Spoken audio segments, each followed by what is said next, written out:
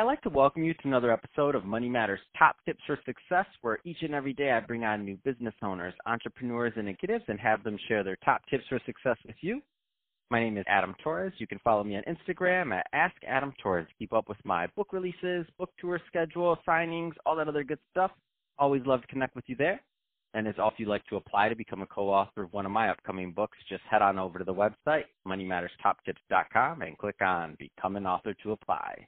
All right, so today is a very special reunion 2020 episode. What is that? That's when I bring on a guest I had on in the past, and I liked him so much I had to bring him right back. So today's guest is Jennifer Roos, who is the CEO over at Sterling Rose Consulting Corp. Jennifer, welcome back to the show. Thank you for having me, and happy 2020. Yes, happy 2020, and excited to get into entrepreneurship and business with you today. I couldn't think of who else I'd like to bring on the show to talk about that. That being said, I don't want to. The show's grown quite a bit since we last spoke. I don't want to assume all the new listeners had a chance to go back and listen to the old episodes. So let's start off by just kind of laying the basis for what you're doing now over at Sterling Rose Consulting. Sure. So Sterling Rose Consulting Corp. about to have our 7th anniversary, actually. Woo, congratulations! Woohoo! Thank you. Thank you. It's been a long road, but it's been a blast. So we are still a full-service business consulting firm. We've actually brought on a whole bunch of new people this year, so it's been a crazy ride already at the beginning of the year. Wow. We still have the full divisions. The first division being business consulting, and there we do business plan creation and review, operations, feasibility studies, due diligence, immigration visa work, as well as corporate expansion, scalability, and succession planning. And then our second division is marketing, and then we do strategic and tactical marketing plans, as well as we are an agency, so media relations, public relations, investor relations. And our last division is tech, and there we do custom CRM and ERP systems. We're a Zoho Alliance partner, Salesforce partner, and we also are we provide gateway services for POS systems and merchant services as well. Wow, so quite a bit there. So obviously there's a lot of business owners, entrepreneurs listening. What are the type of clients you'd like to work with? So actually about 38% of our business right now is small and startups, small business. About 32% is mid-cap, and the rest is large-scale corporations. I just love working with anybody who's willing and looking to scale, grow, and sustain growth. So our topic today, business and entrepreneurship. Let's start off by talking about some of those newer businesses or those startups and what they're doing. What do you find are some of the key things that startups need to have in place in order to really have a chance at having their business concept succeed? So for starters, one of the biggest things I see is they have these great ideas, and they do know what they're doing, and most of them know what they're doing as far as the product itself or the service, right, what they're going to give out. But they don't know who they should be selling it to, number one. Number two, they don't have any marketing on the back end, so they have no way of promoting it. And third, from a legal standpoint and from an insurance and risk standpoint, they're not covered in case something goes wrong.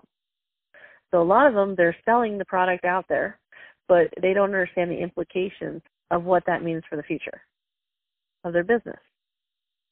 So they don't even know how much it costs to build or service their client.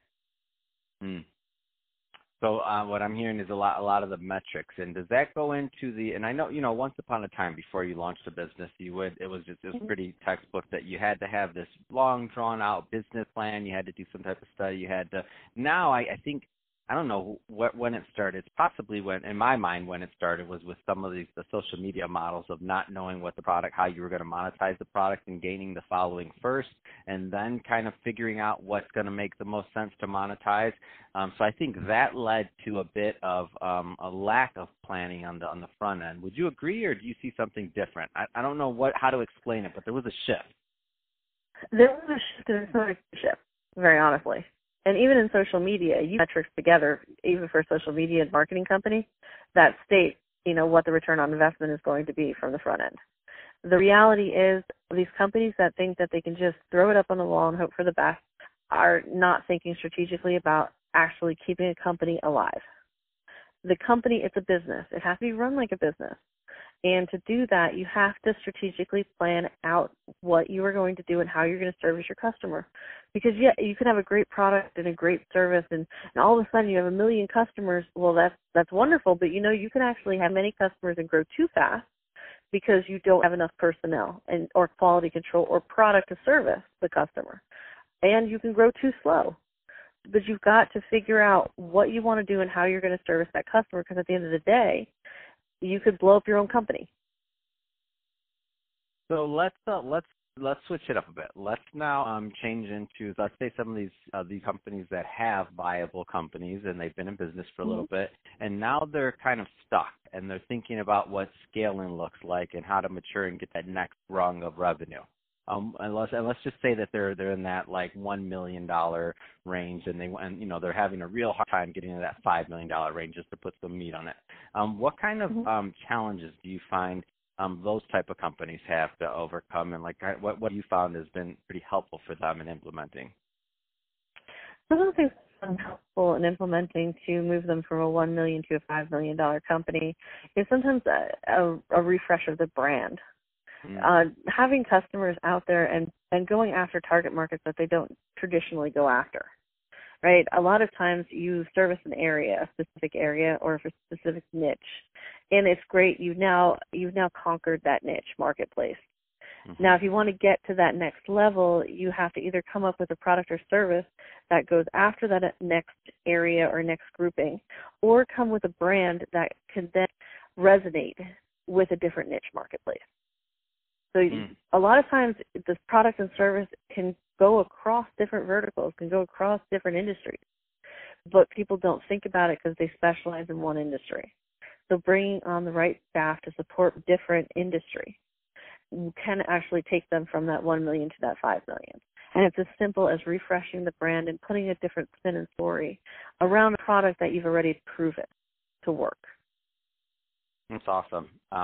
Let's talk about I know you also have the tech background side. What do you find some of these companies are lacking on the tech side that kind of hold them back systems-wise typically? Okay, so one of the biggest things is a lot of these companies, especially ones that have been around for a long period of time, still use Excel sheets for their CRM. So their sales sheets are done in Excel, and their inventory is on a different sheet. It doesn't coincide with anything in any system. And they're still using Access, or their email systems aren't completely integrated, or their social media is done by somebody completely different, has nothing to do with the salespeople. Everything is all over the place rather than working together to be one fluid system. To make things work, you got to remember that each department is not autonomous. It's part of the same company, and they need to work and speak to each other. And so a lot of what I'm seeing for some of the larger companies or some of the older companies is that they have all these great systems that have come up over the years, but they never upgraded them to one single ERP or CRM solution. That would be a big thing that, from a scaling standpoint, that would help them a great deal. Yeah, definitely. I mean, just with what CRMs are able to do now, like, and the amount of time they save, even just your salespeople and following up and doing other things, like with dialers and all these other things. It's just so, time is so valuable, and I get it. Well, you know what it is? It's you see the upfront cost of integrating your systems, and there's a huge expense to it, right? The problem is they're not looking at the return of it. You know, all of the time and energy spent by the sales force, the marketing people, the financial team, the human resource department, that they're losing because they're not using a system. So they're just not looking at what it would actually save them in the long run, and what kind of return on investment they'll get from the customer base, because now you have a better way of getting in touch with and understanding who your customers are. So, Jennifer, you know I can talk to you about entrepreneurship and business all day long, but we're about out of time for today. If somebody's listening and they want more information on Sterling Rose Consulting or to follow up, what's the best way for them to reach out? You can call me directly at 470-202-8659 or send me an email at info@SterlingRoseConsultingCorp.com. Also, I'm going to be launching a new website. It'll be up on February 1st. You can come up and take a look at that as well, and contact us and book any of my consultants and people through there as well. And you can always find me on LinkedIn too. Perfect. Well, Jennifer, great having you back on the show. Great times there. And to the audience, as always, thank you for tuning in. Hope you got a lot of value out of this. If you did, don't forget to subscribe to the podcast, leave me a review in the Apple iTunes Store, subscribe to YouTube channel. Just launched that, the Money Matters Top Tips channel. And if you have opinions or questions on entrepreneurship, be sure to comment on those YouTube videos. Love to talk to you there. And Jennifer, as always, thank you for coming on the show. Appreciate it. Thanks for having me.